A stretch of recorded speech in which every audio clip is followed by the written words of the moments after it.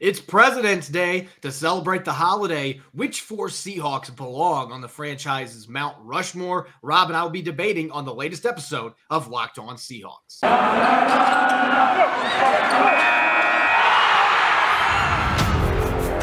You are Locked On Seahawks, your daily Seattle Seahawks podcast. Part of the Locked On Podcast Network, your team every day.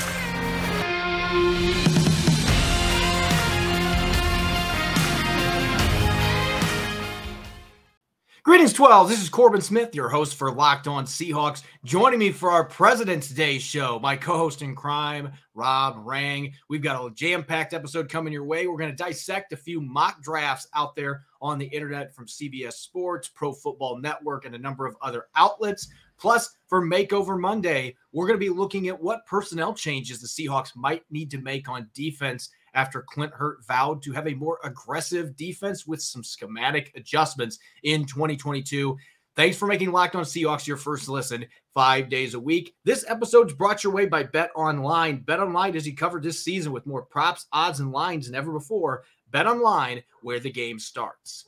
Now for your lead story here on Locked On Seahawks. It's a nice holiday, very nice weather out here in the Pacific Northwest for this time of year. To celebrate President's Day, Rob, going to take a little bit of a lighter side to our opening segment here on today's show and have a nice spirited debate about who belongs on the Seahawks Mount Rushmore. And it's really difficult when you look at the number of star players and great coaches and owners the Seahawks have had in their 46 years of existence, trying to whittle this number down to having just four names, four faces on Mount Rushmore. That is an extremely difficult task. We put up an article today on the Seahawk Maven where several writers, including myself, pitched our picks for those four, and there were a couple that were pretty easy selections. And after that, this was an excruciating experience because of the star power the Seahawks have as a franchise. Yeah, and I love that you just mentioned the different owners that might be on that list, the different coaches that might be on that list. I mean, let's just for the sake of conversation today, Corbin, let's just focus in on the players. And, I get maybe it's just the history teacher in me that when I think of Mount Rushmore, I, of course, think about the legendary American presidents that, were, serving and unfortunately passed away long before you and I were alive. So that was one of the ways that I kind of looked at this, is that who are players that are no longer on the roster? Who are, I think, some of the players that are already in Seattle's Ring of Honor? There's 14 men who are on Seattle's Ring of Honor. If you just whittle that down to the players, then basically you're talking about 10 players, and so that's the kind of the guys that I was thinking of. I think that you could certainly mention a player like a Russell Wilson. I think that he's the best player in franchise history. You could mention a player like Shaun Alexander, obviously one of the first MVP in this franchise's history. And, through his running, that's why Seattle qualified for their first Super Bowl. But at the same time, for me, I think the two easy answers that you just kind of alluded to here, Steve Largent and Walter Jones, I think that they are just their dominance at their positions. Certainly the production, the statistics of Steve Largent, everything they did on and off the field, I think speaks for itself. But for me, the other two, I got to go with Cortez Kennedy and Kenny Easley with a tip of the cap to Dave Brown. And I would argue the perennially underrated and late great Dave Brown. You're throwing out some of these older Seahawks. I'm going to make sure I mention Jacob Green was a name that I considered for this list. And he is a guy that's in the Ring of Honor, never really considered for the Hall of Fame, which I think is a travesty. I think if you look at what Jacob Green did in his career in an era where teams were not passing the football near as much as they do today, he retired as the number 3 sack guy in the NFL. Now, obviously, a number of guys have passed him since he retired. But again, we're talking different eras. So Jacob Green was certainly a player that I considered.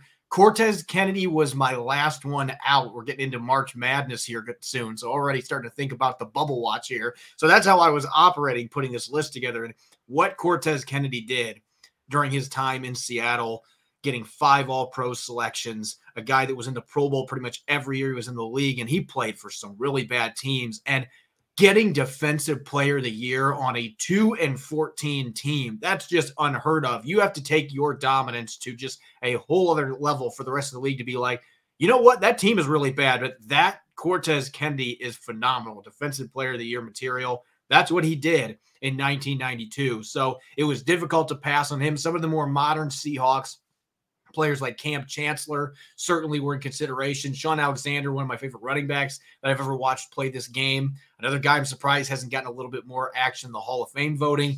I considered him. A number of players that missed out on this. And I'm in agreement with you. To me, the biggest shoe in here, any list that doesn't have Walter Jones on it, I just have to dismiss because he is easily the greatest player in franchise history. We're talking a guy that might be a top 10 player in the NFL in its history, Rob. 9 holding penalties in his entire career. He had almost as many all-pro selections as holding penalties in his career, which still just blows my mind. And he was a Pro Bowler for 9 times. I mean, this guy was just an incredible player. And obviously, you and I both know him off the field as well. A great guy and just had unorthodox training methods. Steve Largent was a player ahead of his time that apparently Bum Phillips didn't think was good enough to be on the Oilers. So they traded him to the Seahawks after training camp for an 8th round pick. I think that was a pretty good 8th round pick investment the Seahawks made for a receiver that finished his career as the all-time leader in receiving yardage and receptions, and with 100 even touchdowns in his career. One of the best receivers ever, and I would have loved to see the numbers that Steve Largent could have put up in today's game where teams are slinging the rock all over the place. So I picked those two, and then that's where you and I kind of went into different avenues here. Russell Wilson's on my list because he is the greatest quarterback in franchise history. By and large, it's not even close. No offense to Matt Hasselbeck and Dave Craig, but the numbers that he's put up, his path to Seattle being a 3rd round pick and exceeding expectations from day one, tying Peyton Manning that rookie season for the most passing touchdowns by a rookie quarterback, leading the team to 2 Super Bowls and 1 Super Bowl victory, 9-time Pro Bowler. He has to be on this list. Oh, by the way, if you're looking off the field, he's a Walter Payton Man of the Year winner too. So he deserves to be on this list. And this is where things got tough. I mentioned Cortez Kennedy, but I have got to put beast mode on my list. And here's my argument. There are a number of players that I didn't pick that you could probably look statistically that had better careers than what Marshawn Lynch did. He wasn't drafted by the Seahawks. He spent time with the Raiders. He was beginning his career at Buffalo, but he had 4 straight years with over 1,200 rushing yards and 10 or more rushing touchdowns. He did it 4 consecutive seasons. Only 5 other running backs in NFL history have done that. So he's in elite company there. And I think he was the heartbeat of those championship teams in 2013 and 2014. You take Marshawn Lynch away, I mean, how many running backs have the iconic runs that he has? And this entire team, he just seemed to shoulder the load and truck sticking and stiff arming guys left and right. He was the heartbeat of this football team. And I think he's arguably the most popular player ever to wear a Seahawks uniform. Fans adore Marshawn Lynch. And so I had to keep him on this list. Yeah, I would have a hard time disagreeing with any of the statements that you just made there. I love the fact that you started off there with Jacob Green. He was one of the players that right there with Dave Brown, I just think was just absolutely remarkable football player. It is. You used the word travesty, and I would underline that, because it is. If he played for a team that got more national attention than the Seattle Seahawks did in the late 70s and early 80s, then he absolutely would be a Hall of Famer, quite possibly have been a first ballot Hall of Famer because he was that good. Number 79 was absolutely dominant. And so again, a travesty. And then to wrap up your point about Marshawn Lynch. Yes. I mean, we're talking about truly the icons, in NFL history. To me, you mentioned Sean Alexander before. And again, I mean, he was the MVP. He took his team to a Super Bowl as well, with all due respect as well to the quarterback there, Matt Hasselbeck, the head coach there, Mike Holmgren, Walter Jones, Steve Hutchinson. I mean, so many great players on that team that lost to the Pittsburgh Steelers and the referees in that Super Bowl so many years ago. But I just think with what Marshawn Lynch did, he just brought that different element of toughness to the Seahawks. The fact that he came back out of retirement and still was arguably Seattle's most consistent player on the football field, in that playoff loss a couple of years back. I mean, he just brings a different level of reverence and popularity to the Seahawks. So I think, again, you have to give an awful lot of respect to him also.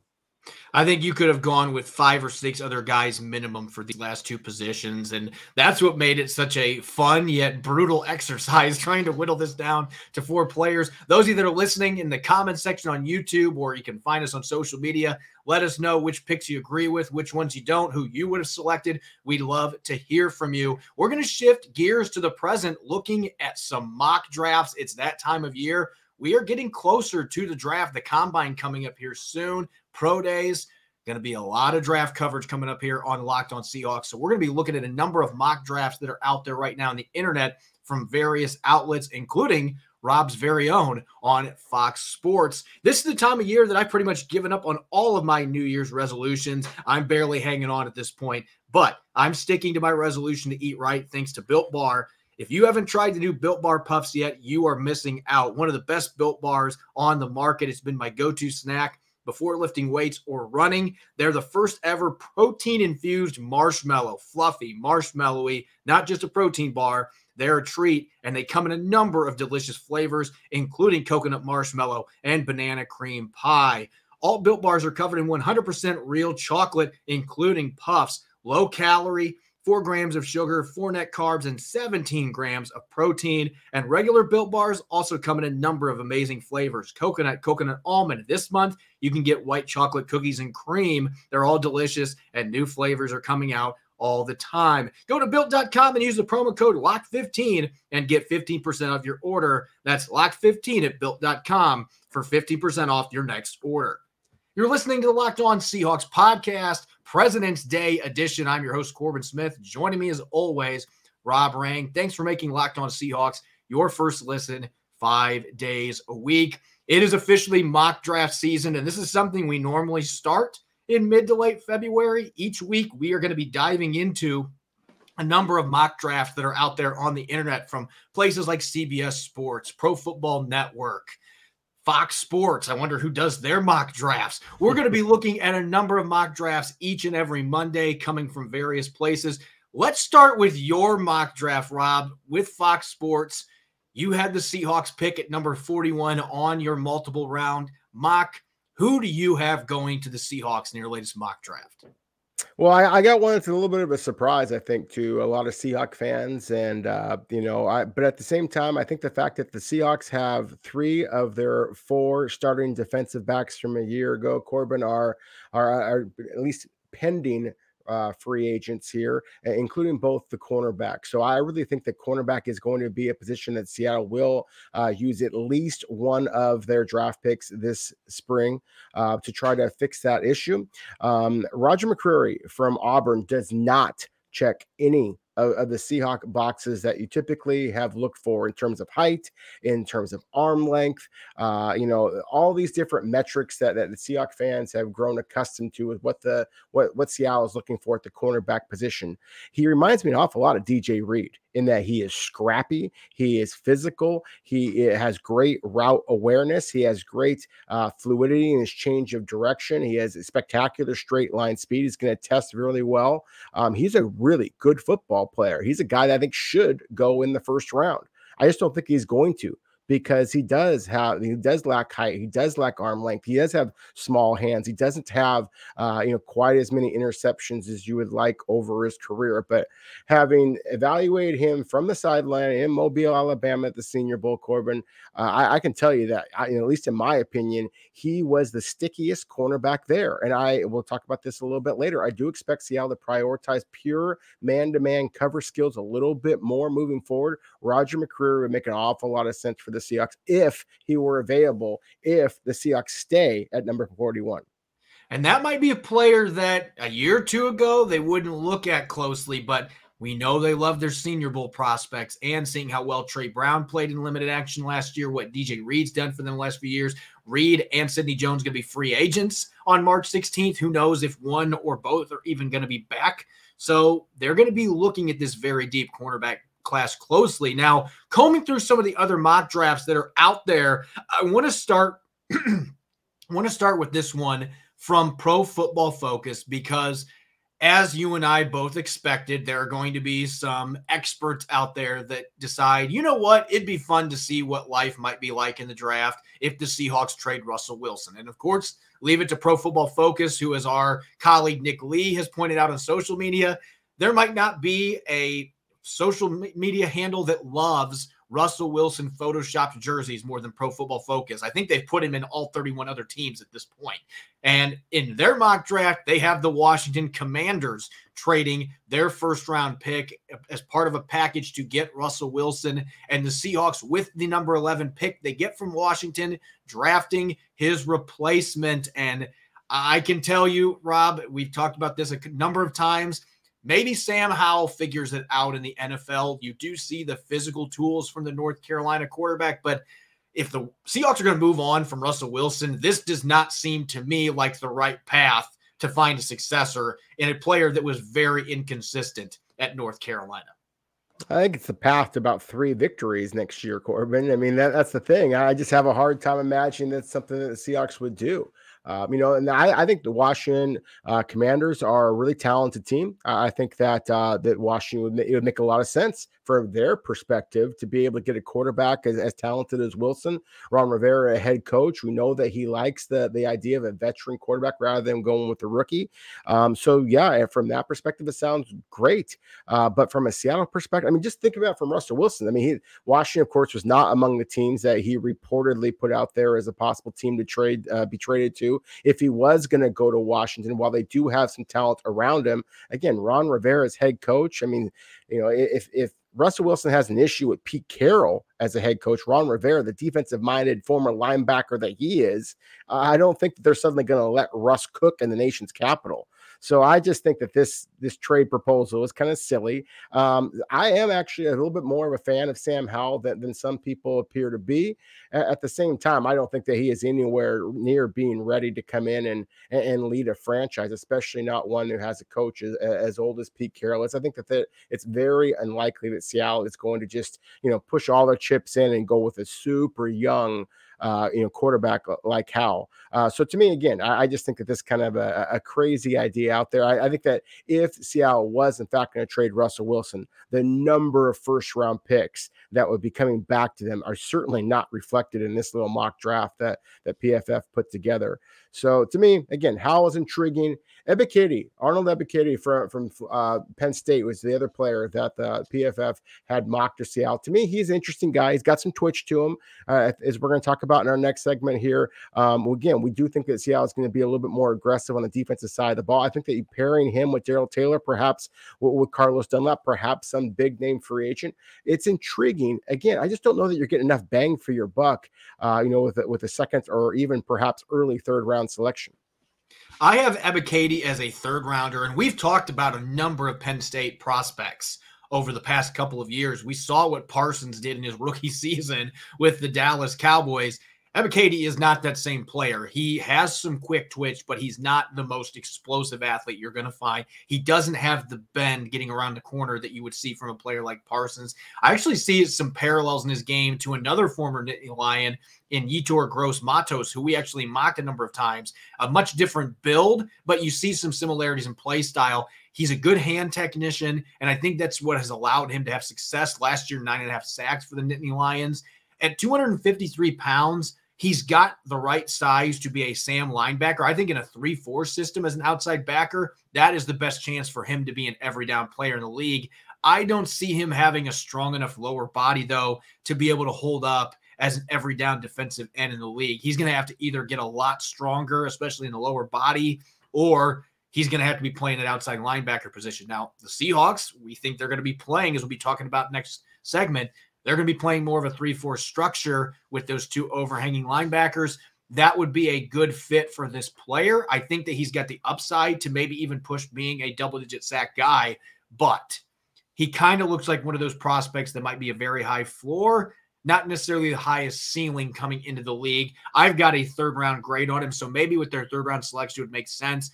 At 41, it depends on what's available, but that could end up being a reach for a player that could come in and help you. But I think that there's not a lot of positional flexibility there necessarily. Looking at our next one here real quick, NFL.com Chad Reuter's selecting Perrion Winfrey at number 41. Now, Winfrey was a player that had one whale of a week in Mobile at the Senior Bowl. 292 pounds, a very good athlete at that size. I've liked what I've seen on film. He has had his struggles defending the run, which is always something that Pete Carroll's going to be cognizant of when he's looking at defensive tackles. If you can't defend the run well, he's going to have a difficult time wanting to bring you in, because that is one of his top priorities, is slowing down opposing run game. This is a kid that has good hand technique. He can play big end. I think in a 3-4 scheme at 292 pounds, that might actually be the best fit for him. And I think he's also a player, if you're looking more at a 4-3 structure, he can play that 3-tech. He can play 2-eye. Even in pass rushing situations, maybe as a nose, you can move him around the line. And I think the burst he's got, his initial first step, not the best lateral athlete, but I don't know if that matters when you're looking at somebody that's going to collapse the pocket. And that's what this guy brings to the table. Yeah, he absolutely does. He actually kind of reminds me of another former Oklahoma Sooner way back in the day, Tommy Harris, in terms of his ability to be a penetrator in the inside. You mentioned what a disruptive force Perrion Winfrey was at the Senior Bowl. He absolutely was that. We talked about the fact that Seattle kind of needs that junkyard dog kind of mentality. Winfrey has that as well. The problem I have with Winfrey is that he's just so up and down. Now that is play. Yep. Yeah, that has not scared the Seahawks in the past, sometimes to their detriment. And so this is a player who I think would be in play for Seattle if they sat around at number 41, just because I think that there are a number of difference-making edge rushers in this draft class who warrant that number 41 overall selection, Corbin. I don't know that there's that many interior defensive linemen who warrant number 41 overall, but I do believe that Winfrey would. So if he was available at this spot and Seattle's choice of the pass rushers was gone, maybe they feel pretty good about the cornerbacks, and their depth, their ability to find cornerbacks has been proven over and over again on draft day. So it would make some sense to me. To me, this is an interesting pick for the Seahawks. Perrion Winfrey from Oklahoma at that spot. And then with Chad also put out a second pick for the Seahawks in third round with the Tulsa offensive tackle, Tyler Smith. And this guy is just absolutely massive. He's 6'6", he's 330 pounds. I just have my reservations about anytime you're taking a relatively small school player and putting him in with the Seahawks. I mean, they just have not shown a preference for doing that at all. Now, I say that acknowledging that Steve Largent, the first ballot kind of guy, that we talked about before, played, of course, his collegiate ball at Tulsa. But at the same time, this is a whole different regime that are drafting for the Seahawks now than back in the day making that trade. So I just have a hard time believing that Seattle would be willing to invest that early of a draft pick in a player who is a redshirt sophomore, only has 2 seasons playing at the collegiate level, and then again was playing at Tulsa. I just think that if you're going to be going for Dwayne Brown's heir apparent, you're much more likely to be drafting a guy out of the Big Ten, the SEC, one of those premier programs. And I don't see him as a tackle the next level. Me personally, he is a good athlete for his size, but a lot of issues at the college level with those twitchier edge rushers. So what's he going to do in the NFL playing off edge? I think that when you use his mauling style in the interior as a guard, it's a better fit. Not that he can't be a tackle in the league, but I just have my reservations that picking him that early, a player that's going to be raw coming into the league, he's got his issues technique-wise that are well documented. He's going to need coached up. Now, maybe Andy Dickerson's looking at him and thinking, hey, at 330, this guy does have the athleticism to be a capable zone blocker, and he also can drive people off the ball. We can get his pass protection up there. Maybe that's a player they're interested in. I just don't know that I necessarily see the scheme fit, and I'm not sure I see the positional fit with them being loaded with guards right now. So I'm not sure down the line if that's the kind of player they're going to look at, but that's going to be one of the fascinating things to watch this offseason is what the Seahawks do with the offensive line now that Mike Solari's out and Andy Dickerson has called all the shots. Are they still going to be bringing in some of those bigger-bodied guards and tackles, or are they going to be going for a little different style player? That's going to be fascinating to watch in coming months.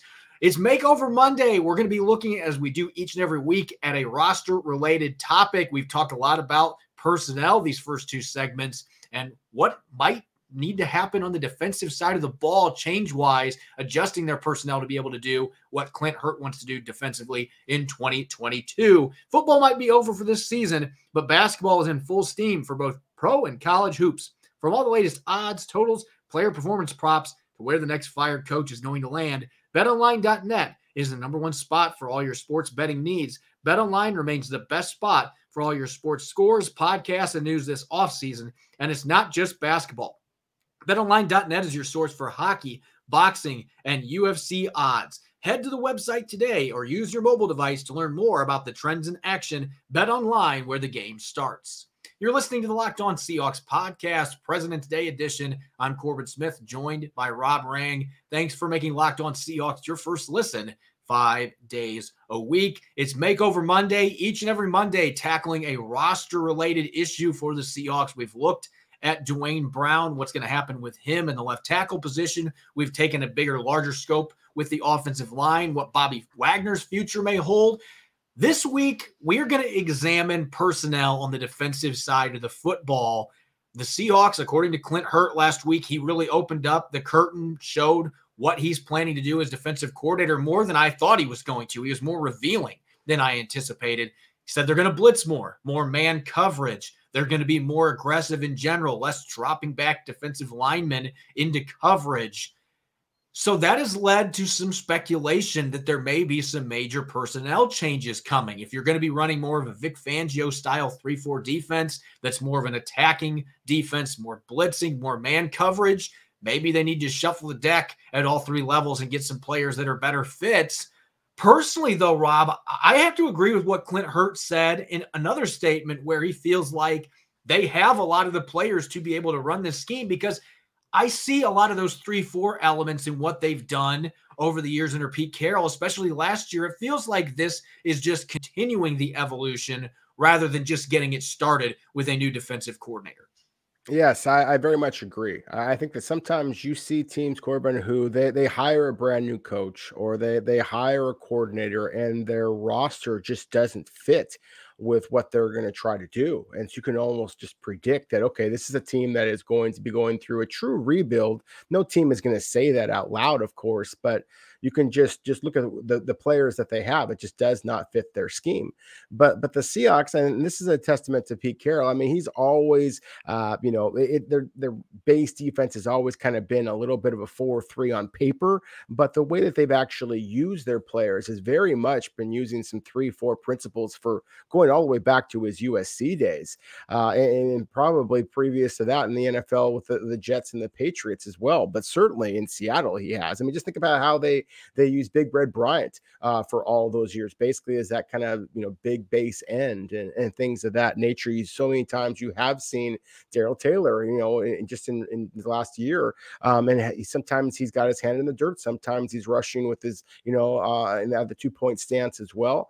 I think that you are going to see much more of that. I think that you might see more of that from the opposite side. I'm really fascinated to see the way that they're going to use Jamal Adams and whether or not they feel that Bobby Wagner is a fit, because I do think that you're going to be asking your linebackers and your defensive backs to cover a lot more often in man coverage if you are in fact going to be more aggressive and sending more pass rushers. And I do expect them to do that, not only because of what Clint Hurt said, but also because we're just seeing how effective that is in today's NFL. Quarterbacks are just getting the ball out so darn quickly. And part of the reason why the Los Angeles Rams are now the team with the ring is because of their ability to rush off the edge, not just with Aaron Donald, but all their speed rushers on the outside as well. So I think that in today's copycat NFL, you're going to see a lot of teams, including the Seahawks, are going to be trying to do that. This is a good draft class to do that. A lot of good edge rushers, a lot of good cornerbacks. So again, to me, they have a lot of the pieces in place if they can re-sign some of those cornerbacks. If they can bring back a guy like a Carlos Dunlap and some of Seattle's other edge rushers that's on this roster, and that to me is what's going to make this a fascinating move going forward, is just who do they bring back, and that's going to help us to figure out what exactly they're going to do on draft day as well. Yeah, I think that re-signing Quandre Diggs and DJ Reed, we've been talking about it for weeks, and I'm going to maintain my opinion on this. I think those are the two most important free agents the Seahawks have to re-sign. And some of our listeners might be thinking, this defense was 11th last year in scoring. They were near the bottom in passing defense. Why would we be bringing back players in the secondary? I'm going to maintain that I think the bigger issue there has been the lack of pass rush and not being aggressive enough. I like the secondary players the Seahawks have. And I think when you're looking from a scheme fit, again, I don't see this being a roster where the personnel doesn't match up with what Clint Hurtt wants to do. There might be a few positions where they can get some upgrades that are going to be a better fit, but Quandre Diggs can play in any scheme. He's a ball hawking free safety. He's played slot corner before, so he can play in any scheme. DJ Reed, that smaller corner that's got the quickness working for him, last year he got targeted 13 times, according to Pro Football Focus, in man coverage and gave up 5 receptions. One of them was a touchdown, but I mean, he was fantastic for the most part when he was in man coverage, and I think it suits his skill set well. Even Sidney Jones, you take out a 68-yard catch that he gave up in their second start they put him in against the Rams, you remove that play, and he was fantastic in man coverage. Trey Brown didn't give up a catch on 4 targets in man coverage. The guys that they had at corner last year, I think, are good fits. They have the athleticism and they have the quickness to be able to man up against speedier receivers and be able to take away some of those routes. They can make plays on the football. So I think that continuity actually is going to be a big thing in that secondary, where I think you could see some significant changes, though. And we've talked about this as well. Up front in the trenches, I think the interior defensive line, I've mentioned Akeem Hicks, Calais Campbell, maybe Ndamukong Suh, an older, wily veteran that can stuff the run still, but also has the ability to disrupt the passing game. Al Woods had 18 pressures last year, so it's not like he was completely one-dimensional. But if you could bring a player like Akeem Hicks in, who's had multiple seasons of 45 or more quarterback pressures, you put him in the interior, it just makes life that much easier for your outside rushers. And then maybe somebody like a Chandler Jones playing that overhang linebacker role in more of a 3-4 centric scheme in Seattle. Darrell Taylor or Carlos Dunlap on the other side. I think if you get that alpha dog that can play that two-point stand-up outside linebacker / defensive end position in a 3-4, and you can get a disruptive interior rusher to team up with Poona Ford and Al Woods, and I guess you could include Brian Monet in there as well, then suddenly that is a very good defensive line. And if you're more aggressive, they're not dropping back as much, takes pressure off your secondary. Those guys can go out and just play, use their quickness. I really don't feel like they're that many pieces away from being able to make this vision that Clint Hurtt has for this defense come to fruition. No, I agree. As long as Seattle is able to retain those two, or at least one of those critical of those 2 starting cornerbacks there, I mean, and certainly Quandre Diggs as well. I would agree with you. He's not necessarily my top priority. I still think that the top priority has to be protecting Russell Wilson, and that means Dwayne Brown. But in terms of just the defensive side of the football, we've talked before about what a terrific player Quandre Diggs is. If you do not bring back Quandre Diggs, you had better well have a plan. And so that's one that I think has some huge concern there. I just wonder if the money runs out. That's again why I was projecting a cornerback with Seattle's top pick. That would be the earliest that the Seahawks have ever used a draft pick during the John Schneider, Pete Carroll era on a cornerback. And so that would be very much going against their tendencies here. But at the same time, I do think that there is going to be some, again, those schematic changes. I think that if their roster stays the way that it was last year, then it could potentially fit very, very well. I just don't know that they're going to be able to do that. Like we talked about before, that Seattle has a great deal of salary cap flexibility on paper. But if they start re-signing some of these players, then those salary cap dollars are going to shrivel up really, really quickly. So to me, that's going to be one of the huge conversations that we have all year long. I do again expect there to be a little bit more of a focus in on just that quick twitch athleticism rather than the height, rather than the arm length and things like that. It remains to be seen exactly how Seattle pairs that up. But again, to me, one of the most exciting things about this draft class, as well as this free agent class, is there are a lot of players and some of the defensive coaches that Seattle just brought in Desai and Carl Scott as well. I mean, just the relationships that they've built with some of those pass rushers, some of those defensive backs that are set to be free agency. I think that's something that Seattle is looking at as well. I think you look at the free agent crop and the draft class, the strengths in this group, the 3 things I just mentioned. This was a defensive end pass rushing group that I thought was okay, but the more that I've looked at this group, I actually think it's got a lot of depth. I think you get some really good edge rushers on day 2, early day 3. And so you can get somebody that fits this 3-4 scheme as that overhang linebacker that rushes a lot, can drop back when needed. I think there are a number of players you could look at in that regard. The free agent crop, players like Hassan Reddick, Chandler Jones, there are a number of players that fit that position really well. The man coverage aspect at corner, like I said, Seattle's already had the guys there. If they can bring them back, if not, you could maybe retain Sidney Jones and you have Trey Brown coming back. I think Trey Brown is a good fit as long as he's healthy coming back from a knee injury. And you've got a good draft class to bring in a corner that may be a good fit if you're running more man coverage than you have in the past. Interior defensive line, not a lot of depth there in this draft class, but you've got some potential bargains in free agency. And it also could be a position on day 2 that you could maybe pick somebody like a Perrion Winfrey that can come in day 1 and contribute for you. So I think that all those things are lining up well for what few needs the Seahawks have on their defensive roster right now from a personnel standpoint. Get some of those players re-signed, plug in a few holes with draft picks and free agents.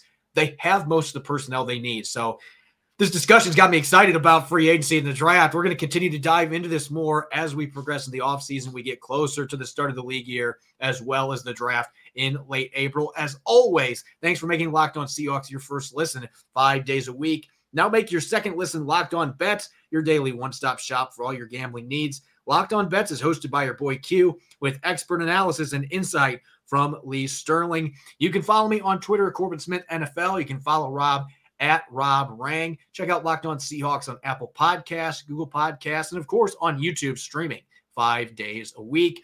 Coming up tomorrow, I'll be riding solo. Going to be taking a look at what the Kansas City Chiefs did with their offensive line, and if the Seahawks decided to replace all 5 of their starters in similar fashion, what might that look like this offseason? Going to be a fun topic of discussion. Hope you'll be listening in. Enjoy the rest of your President's Day. Thanks for listening. Go Hawks.